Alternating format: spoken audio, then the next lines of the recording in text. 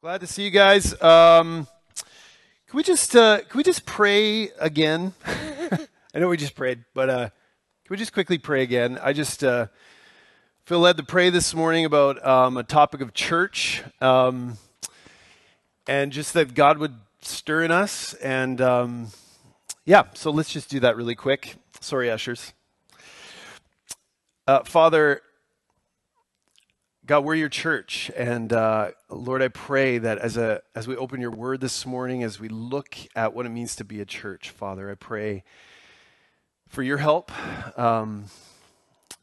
Father, I pray for your spirit to stir in each one of us, and I pray that, Lord, you convict us where we need it, Father, and encourage us where we need it. So God, I pray for that right now, that your spirit would be present, would be active, and pray that you do this in Jesus' name. Amen. Thank you. I'd like you guys to turn in your Bibles to Acts chapter 2, and we're going to be picking it up in verse 42. So if you have a Bible, grab one. If you're new here and you don't have a Bible, there's some Bibles, I think, outside. One of the ushers can bring it around to you, or you can just head on out and grab one from the tables.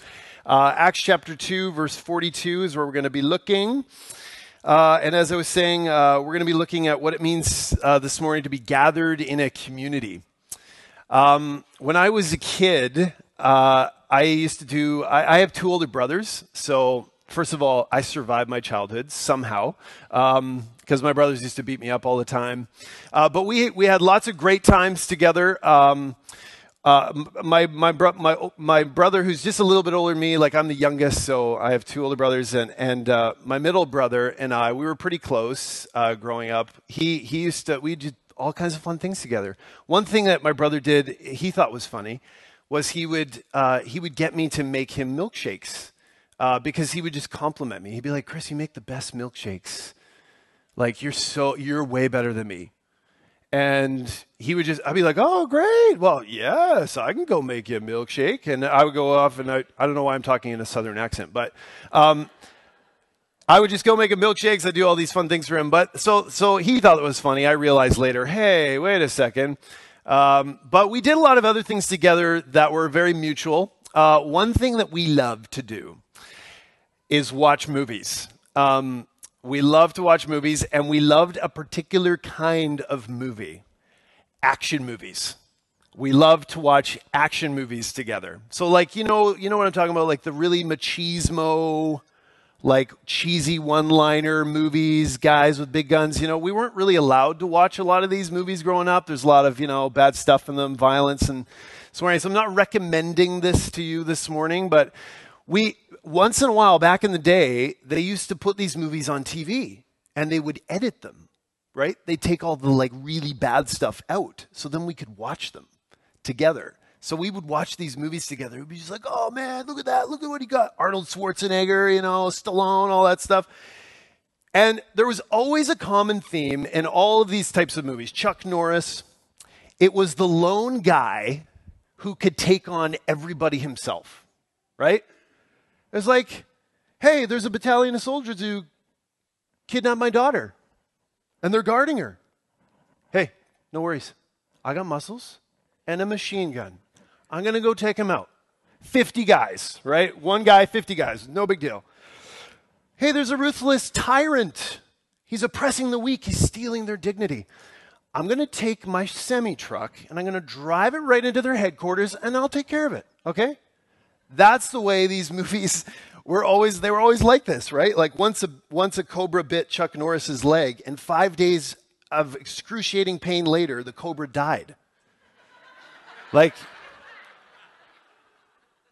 that. That's what these movies were like. They were always the same. It was always like the same message, whether it's Batman or Dirty Harry or James Bond, Indiana Jones, any movie Liam Neeson has ever done. Take him down yourself. This is the message, right? Take him down yourself. Go it alone. It's all on you. That works in an action movie, right? That totally works in an action movie, but it becomes a problem when we apply that to church and to living as Christians, following Jesus, if we try to go it alone in life and in the church or as a Christian, that's not what God intended. And we will find ourselves getting into trouble, but we can try to become action hero Christians a lot of the time, can't we? But thanks be to God that he's given us this wonderful gift that he calls the church. The church. One of the temptations we have is we begin to think that people hold us back in our Christian life. That's a temptation that we can have, is that people actually hold us back. But we're going to discover today that that's not the case. But there is this trend going on in the church today. It's a trend that you might call churchless Christianity. Christians who don't belong to a church. They don't belong to any kind of group of people. And many Christians who are leaving the church. Now, leaving the church is not necessarily new. What's new about this trend is it's Christians who leave the church and would still identify as Christian. That's what's new. They still identify as Christian even though they leave the church, and sometimes in many cases are quite proud of the fact. In Acts chapter 2, verse 42 to 47, we're going to get this idealistic picture of what the church, what the very first church looked like. And it is idealistic, okay? It's a beautiful picture of what the church ought to be. It's kind of like if we put it up on the wall and it was like a target that we were aiming at to be the kind of church, Acts chapter 2, verse 42 to 47 would be like right in the bullseye. This is the kind of church that every church should aspire to be like. So without further ado, let's look at the passage together. Acts chapter 2, starting in verse 42. This is God's word. And they, these Christians, devoted themselves to the apostles' teaching and the fellowship, to the breaking of bread and the prayers. And awe came upon every soul, and many wonders and signs were being done through the apostles. And all who believed were together and had all things in common. And they were selling their possessions and their belongings and distributing the proceeds to all as any had need. And day by day, attending the temple together and breaking bread in their homes, they received their food with glad and generous hearts, praising God and having favor with all the people. And the Lord added to their number day by day those who were being saved. That's beautiful, isn't it? This is a beautiful picture of the very first church and what they were like and what they practiced. Now, just leading up to this event, there's a lot that's going on, right? Jesus has been with his disciples for 40 days of teaching after his resurrection, and then he leaves them going up to heaven. But before he left, he said, I'm going to send somebody else who's going to come down and is going to fill you guys, a helper. And so they waited. When Jesus went up, they waited and they prayed. And about 120 of them were gathered together day by day for roughly 10 days, praying together and waiting for this gift. And then finally on the day of Pentecost, this great Jewish festival where all these Jewish people are gathering together in the city of Jerusalem. So there's thousands and thousands of new Jews or Jews from other places coming into the city. Suddenly, this mighty rushing wind comes into this room of these 120, and God fills them with his Holy Spirit. His Holy Spirit literally comes into them, and this is a remarkable thing. They begin to just do like crazy stuff. They begin to like speak in languages that they've never learned before, and they start telling all these other Jews from other places about Jesus in their own languages, and the people are like, "What? These are Galileans, like." How do they know our language? And then Peter, the Apostle Peter, seizing the opportunity, he gets up and he starts to preach. He starts to declare to everybody that Jesus is their Messiah that they've been waiting for centuries. And he shows them through the scriptures that this is the case. And at the end of his preaching, 3,000 people give their lives to Jesus and are baptized. And the Holy Spirit enters into them.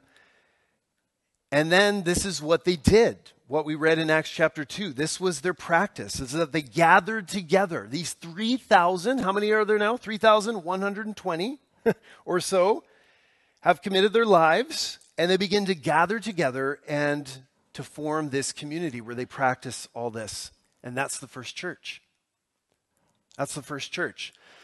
So we might ask the question, what is a church? If we look at this passage, does this help us understand what a church is? Well, the word church that we use is actually a Greek word. It's ecclesia, and it means an assembly. It means gathering. That's what the word church means. Literally, quite literally, that's what the word church means. But the concept of church is actually much fuller than that, okay? So there's a different word in Acts chapter 2 that's used.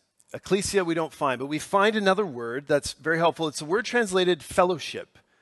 And it's a Greek word koinonia, and koinonia means common or community or communion, or it literally means to share, participate with one another in something that is common. So we can conclude, even just from this, that Acts chapter 2 is telling us that a church is a gathered community. It's a gathered community of people who have something in common, namely Jesus. They have Jesus in common. The church is a community gathered around Jesus. The church is the people who believe in Jesus, have been baptized into Jesus, and have Jesus living inside of them through his Holy Spirit. That's a church. That's a church. Now, thankfully, Christine just beautifully articulated the beauty of the global church. The beauty of the global church, that when you go to another place and you meet other Christians of other backgrounds, that there's this unity. It's incredible. Today, though, we're going to focus a little bit on the local church. And what does it mean to be a local church? And is that even a biblical thing? Because believe it or not, it's actually questioned today far more than anything, far more than the global church. So we're going to look at 4 points, 4 things in Acts chapter 2 about what it teaches us about the local church. Number 1, the church is an organized local community. It's an organized local community. Number 2, church is a supernatural community. Number 3, church is all about Jesus and each other. And number 4, church is for the world. Church is for the world. So let's look at the first point. I wanted to start with this point because this is the one that I think is sticky for most people, that the church is an organized local community. Some of you might be here already and you're thinking, yeah, hey, I'm with you. The church is a community of people who believe in Jesus. But again, that doesn't mean I have to be part of a local church, I'm part of just the church, right? The big church, all Christians everywhere. Or you might even be thinking, yeah, hey, I get that it's maybe even kind of local. Okay, you can kind of convince me on that. But it's a community the way that a gym is a community, okay? So I got my gym membership. I head to the gym. I don't necessarily have to associate with people at the gym. We have something in common. We're a community. We like to exercise together. Once in a while, we talk to each other. But, I just go there, I get the benefits, and, when I don't want to be there anymore, I just leave. It's no big deal. Is that what it means to be a church? It's like a gym or like a club. Well, I think you probably have guessed it's not quite what Acts chapter 2 is getting at here. But you may identify with some of these ideas, and they're very popular today. Some people in the church believe that the religiosity, the structure, by that they mean structure and formality and accountability, that these are problems with the church today. They're actually significant problems. And granted, they can be. They can be at times. But do we really need to belong to a local church? Do we really need to belong? Acts chapter 2 is often used, in fact, to argue that people should leave the church. It's used to justify leaving a local church. People say the early church was so countercultural, it was so radical, and it was so spirit-empowered that it just totally disrupted the culture of the day, and it did. It did. But some would go even further to say it was more of a movement than an organization, more of an organism than an organization. And for that, we have to say yellow flag. That's a false dichotomy. Yeah, it is a movement, but it's also an organization. And we see this in Acts chapter 2. We see structure, leadership. There's accountability to one another. Firstly, we see the church had a plurality of leaders. Did you notice that? Verse 42. What did they give themselves to? They devoted themselves to the apostles' teaching. There's apostles teaching, a band of them. The local church gathering needed to be led by someone. Even church movements where they believe there shouldn't be a leader, usually somebody has to stand up and lead. I mean, it's just kind of a practical thing. Somebody has to stand up and lead. In this case, it was the apostles. And the apostles, as they taught about the New Testament church and what it should look like in the rest of the New Testament, they actually said there should be more leaders. They said pastors and elders and deacons. That God will raise up these leaders and he will gift them and call them into ministry to be his officers, his overseers of the church. Secondly, we see the church gathered regularly. They had a time, a place where they met, and they did it often. It says they did it daily. I mean, you thought you went to church a lot. They met like every day, it sounds like, in their homes and in the temple. It was not a casual thing for them. It was a committed thing that they gave themselves to. It wasn't something they were obligated to do. It was something they got to do. They loved doing it. Thirdly, we see the church met in large groups and in small groups. Verse 46, day by day they attended the temple together. And breaking bread in their homes, they received their bread. Those are two locations, right? The temple was this massive structure that was like a number of football fields in size. I mean, it was easily could house 3,000 people. Easily. And they met there as a large gathering. But they also met in their homes in smaller gatherings. And I say this, I point this out because a lot of times I hear people say, well, large churches, it's not very early church. Like, let's get back to the early church. Well, the first church was huge. It was a big church. And they met together as a big gathering. I also hear people say sometimes that, well, they love the large church because they love the experience of it and it's great, but they're not connected. They don't connect in smaller groups. Well, again, the early church did both. They met in small groups. They met in large groups. So something we're trying to practice here at Central as best we can. They met in both kinds of groups because they needed meaningful relationships in small groups. And they also needed to gather together to remember that they're a community together, connected to one another. The point is that the church from the very beginning had all the formalities that many people struggle with today in regards to church. We need to sympathize with the abuses, right? We need to. We need to sympathize with the fact that people have been burned by church.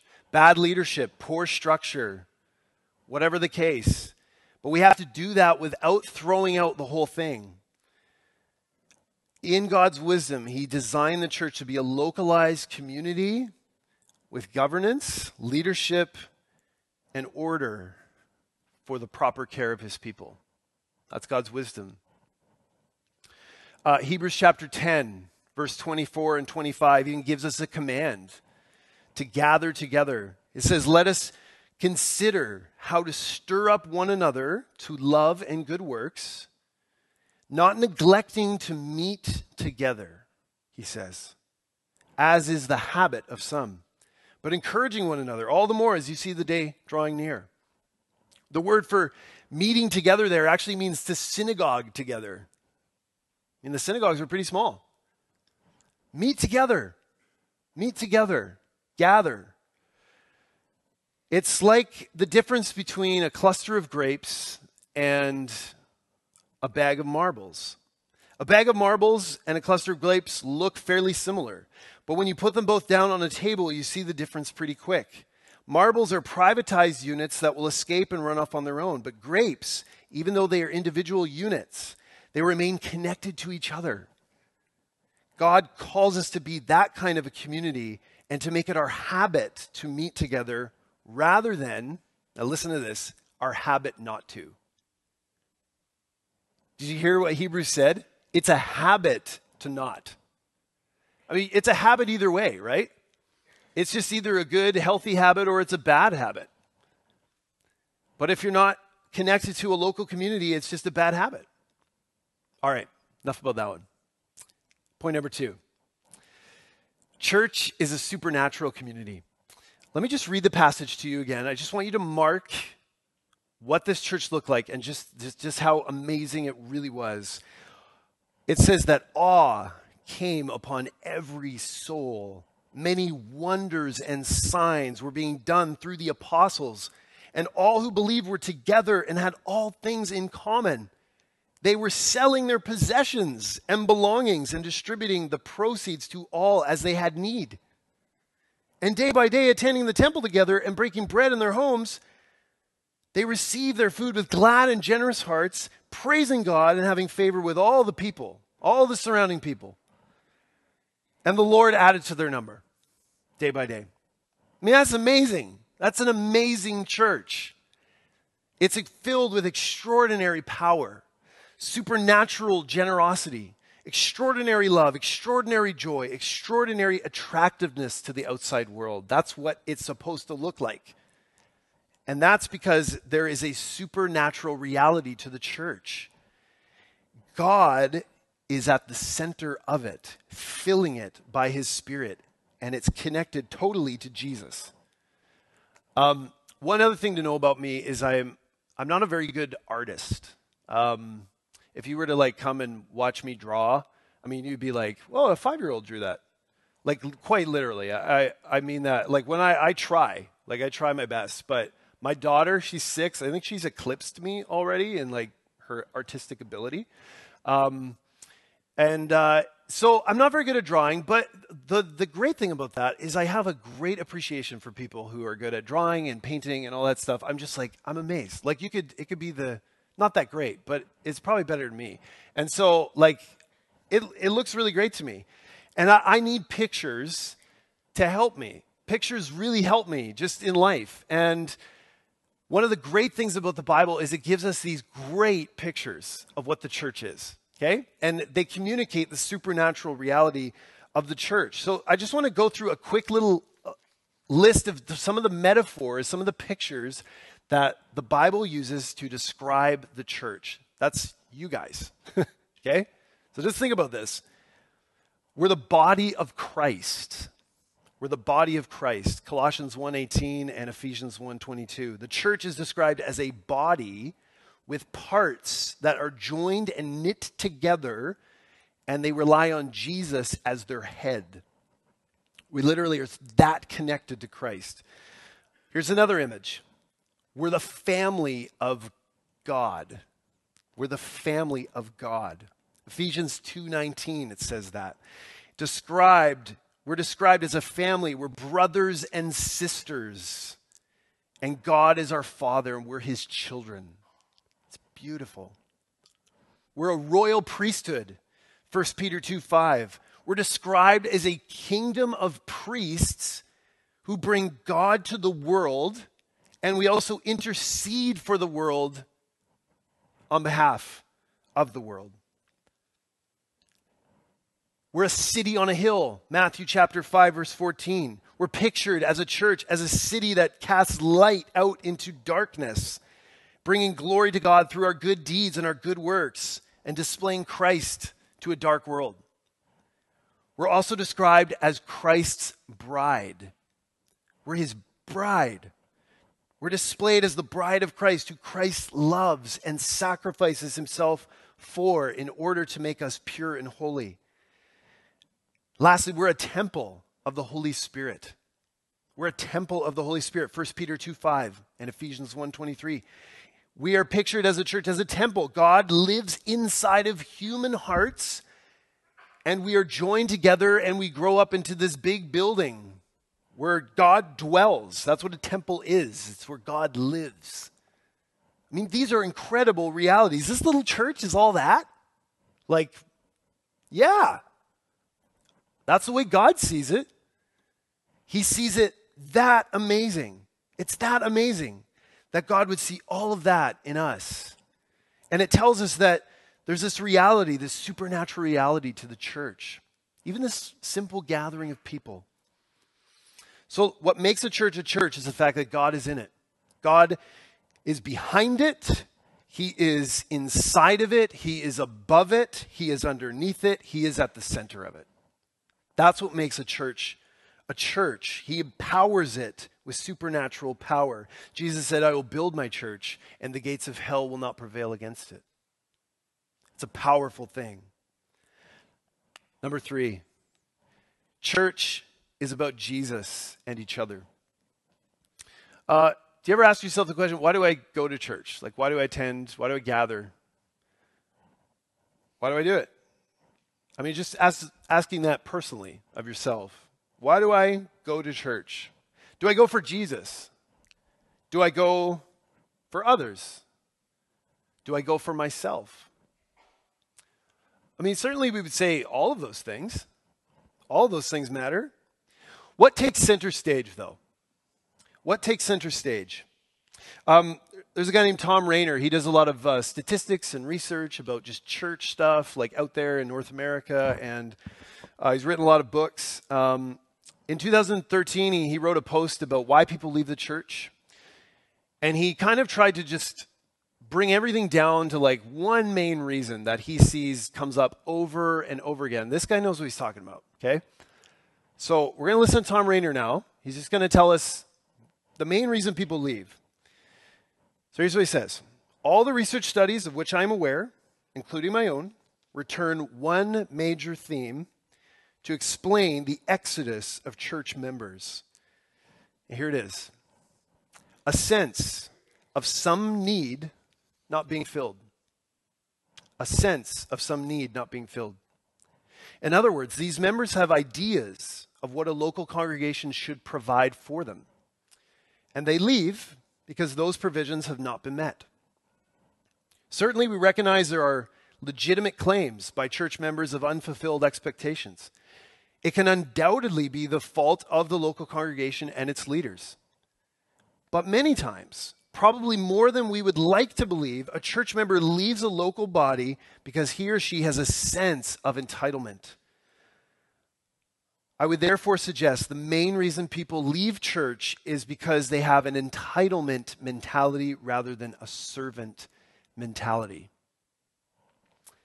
Ouch. Verse 42 of Acts 2, we see that the early church devoted themselves to 4 things, and it was all about Jesus, and it was all about one another. Here they are. They learned God's word together. Number 2, they shared together. Number 3, they celebrated together. And number 4, they prayed together. These 4 practices, if you want to know what should form the core of any church in any culture for all time, it's no less than these 4 things. No less than these 4 practices. Number 1, learning God's word. Learning God's word together. The phrase was apostles' teaching. They devoted themselves to the apostles' teaching. Essentially, this means everything the apostles taught about Jesus, which they then, over the course of time, wrote down, and you have that in your lap, right? It's called the New Testament. And they also interpreted and validated the Old Testament. And so it's God's word that these people gave themselves to. They gave themselves to knowing, learning, studying God's word. And not just that, but in such a way that it pointed toward Jesus. Now, we just heard a couple sermons about that in the last couple weeks, so we're going to skip on to the next one, okay? Number 2, they devoted themselves to sharing. So we have to ask ourselves the question, what propelled these Christians to share and to be so generous with all their stuff? It's because they devoted themselves to fellowship. Sometimes we hear the word fellowship, we think like, oh, the fellowship hall, let's go meet over there and we'll play games. We'll do cool stuff, like we'll eat burgers and stuff, which is part of it. But it has so much more than that. It's so much more. Again, it's this word common. We have something in common, and it's Jesus. We share Jesus with each other. So because we shared Jesus with each other, these early Christians, they were like, well, my stuff's your stuff. Like, I got stuff, you don't got stuff, here, take my stuff. Like, I mean, it's that simple for them. They're just like, we have Jesus in common. We're connected. So I'll share with you my life. I'll share my food. I'll share my stuff, my possessions. Some of them even sold their possessions and laid it down for one another. And I know that makes all of us like tremble, like, oh no, it's one of these again. Like, I have to go sell everything I have. I don't even know how that works. How do I sell everything? I'll have nothing. And then I'll be like one of the people who needs things. Like, how does that work? Okay. This is expressive language to just talk about how generous they were with one another. They were generous. They were willing to do it because they loved one another. By the way, this is not communism. Okay, what's happening here? Okay, communism is when the state forces you to share your stuff. Okay, and then it leads to dictatorships like Kim Jong-un and that kind of thing. It's also not socialism. Socialism is when the state forces you to share a higher percentage if you have a lot more stuff. So there's a forcing going on in those ideas. The church is different. These people gave freely. They had stuff. They were private owners, but they gave freely because they were motivated by something much greater. And here it is. They saw that God had sent his son Jesus down from his throne in heaven. From all the riches of heaven, he came down and gave up all of that to suffer and die in a dark world that hated him, just so he could save these people. And they were so struck by that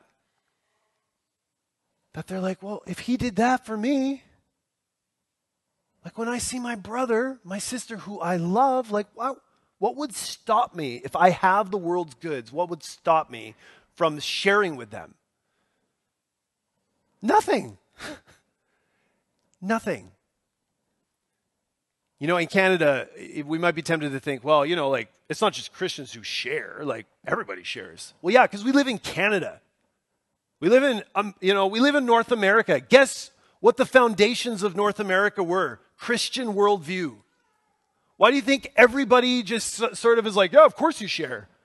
Because they don't even know it, but Christianity has infected them. If you go to other cultures where there's been no Christian influence, you're not going to see this kind of thing readily. Not this.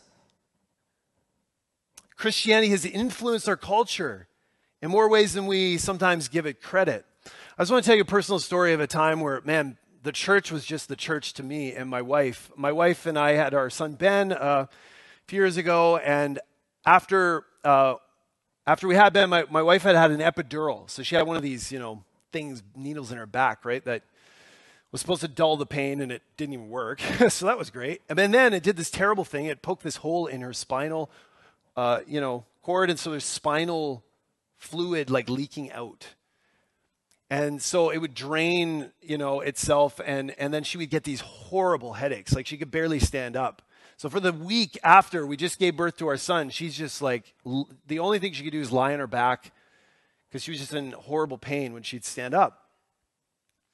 And we were just overwhelmed. We had a new baby, and like, she's just out of it, and she's just emotional, postpartum, all these things are going on, and we're just like, ah. And then we get this knock on the door, and friends from our church come over, and they have all this food for us. And they're like, we're praying for you. And a couple of my buddies, they head out into the backyard and they're like raking leaves because our leaves were like everywhere. It was just like piles of leaves. And they just blessed us. I've gotten envelopes before when we were like in a really financially tight spot, just like random envelope of like hundreds of dollars from someone from our church. Amazing. And just so you guys know, we as your pastor, we see that in you. There's so many of you who give. And I just want to encourage you. We see so many good gifts that you guys give to one another. It's incredible. They also celebrated together. The phrase breaking bread in this passage, they broke bread together. This is a reference to a couple of things. One is they ate together, but it also is referring to this special meal of the bread and the wine. That they had this special meal to remember Jesus and all he had done for them. And then they had turned that into a larger meal. So they had this big celebration around that. I mean, that would be cool to do again, hey? They actually had like way more food. They had that, but they had all this other stuff because they were celebrating. They were worshiping Jesus. They were a celebrating church. It says that they were praising God with generous and glad hearts when they got their food. Jesus loved food. Like, just think about that for a sec, okay? He loved food. Like, he was always eating food. Like, he's on the beach eating food. He's always over at people's houses like, hey, you guys got any food? And they're feeding him food. He even rented a room just so he could have a dinner with his disciples, right? Like, that's all they were doing. Because there's something about food, right? Like, it warms our hearts. It creates openness and joy. And it's amazing. Like, when if people are just there talking to each other and they don't know each other, it's kind of, it can be a little awkward, but you put food there and it's just like, oh, yeah, blah, blah, blah, blah. And it just creates this wonderful atmosphere. By the way, if you invite Pastor Eldon for dinner, you can get him to do whatever you want. Okay? Pastor Eldon loves food. We like to tease him. But in all seriousness, when you take this meal of bread and wine, it reminds you that all that Jesus has done for you, and it should produce thankfulness and joy in your heart. So much that you would even compose songs of worship and praise him for it. Lastly, they prayed together. They prayed together for each other and with each other. And the older I get, I just realize more and more how much I need people to pray for me. I can't do it alone. I'm not an action hero. I need people. I need the church to pray for me. They're my family. Here's what Paul said in Ephesians 6:19. He said, praying at all times, pray at all times, in the Spirit, with all prayer and supplication. To that end, keep alert with all perseverance, making supplication for all the saints. Pray for each other. Pray for one another. So these four things, learning the Bible together, sharing together, celebrating together, praying together, these are what we do when we gather in this building and in our homes. And it's all about Jesus and each other. The world ought to look at the church and see it truly is a city on a hill, a redeemed group of people who really love God and each other. So look, if you're disconnected from a local church, like maybe you're visiting today and maybe you've grown up in church and like, man, there's some struggles there. Like, we'd love to hear those. But also, if you really just are disconnected, you're not really attached, you're just sort of loosely attending, can I challenge you? Maybe you're being more influenced by your culture than by Jesus. Church has been a wonderful blessing in my life since I was a kid, but I do remember as a kid saying to my dad one time, Dad, how long do I have to go to church? And he was like, well, when you get older, you'll be able to make that choice. Great. I'm out of here. That was my mentality when I was a kid. And yet here I am. Somehow, I don't know what happened. You know what happened? Jesus happened. Jesus changed me. And then I realized it's not about me. It's not about me. It's about Jesus. It's about other people. What about you? What is it for you? Are you at the center? Is Jesus at the center? Look, I just have to challenge. If you come to church and it's just about you, if you're at the center, you're going to pick all the wrong battles.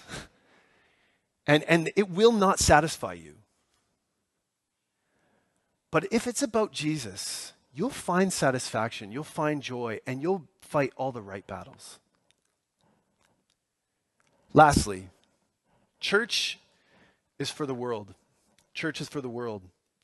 Acts 2:42-47, verse 47, the end of the passage says that they were praising God and they had favor with all the people. That means all the people who were looking on from the outside. And the Lord added to their number day by day those who were being saved. When the church gathers together, it takes its cues from Jesus. It becomes an attractive thing to the world. People are like, hey, what are you guys doing? Can I go be part of that? Yet by and large, do we see this happening? So many times the church does not have that track record. And look, we can't solve all the problems, but we can devote ourselves to being a local church that is attractive to the outside world because we actually love each other well.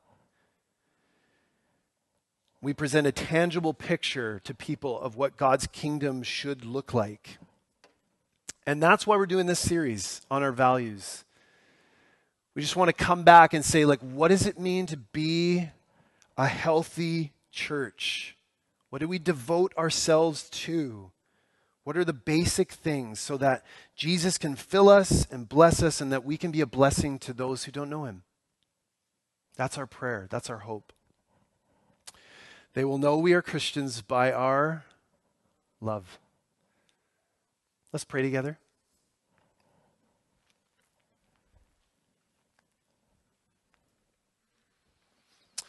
Lord Jesus, we're just gathered together again, Lord, to remember you, to think about you, to reflect, God, on how much we need you, and to offer you our thanks, and to receive from you, God, with glad hearts. Lord, make our hearts happy. God, thank you for the church. Thank you that even in broken churches, God, you can fix what's broken. God, I pray that you would make us this kind of church, a church that loves you, that loves one another even when it's hard, that are devoted to each other and to you. God, help us. We thank you, Lord, for this time together in your word, and we just pray you bless our meal now as we're about to have it. In Jesus' name, amen.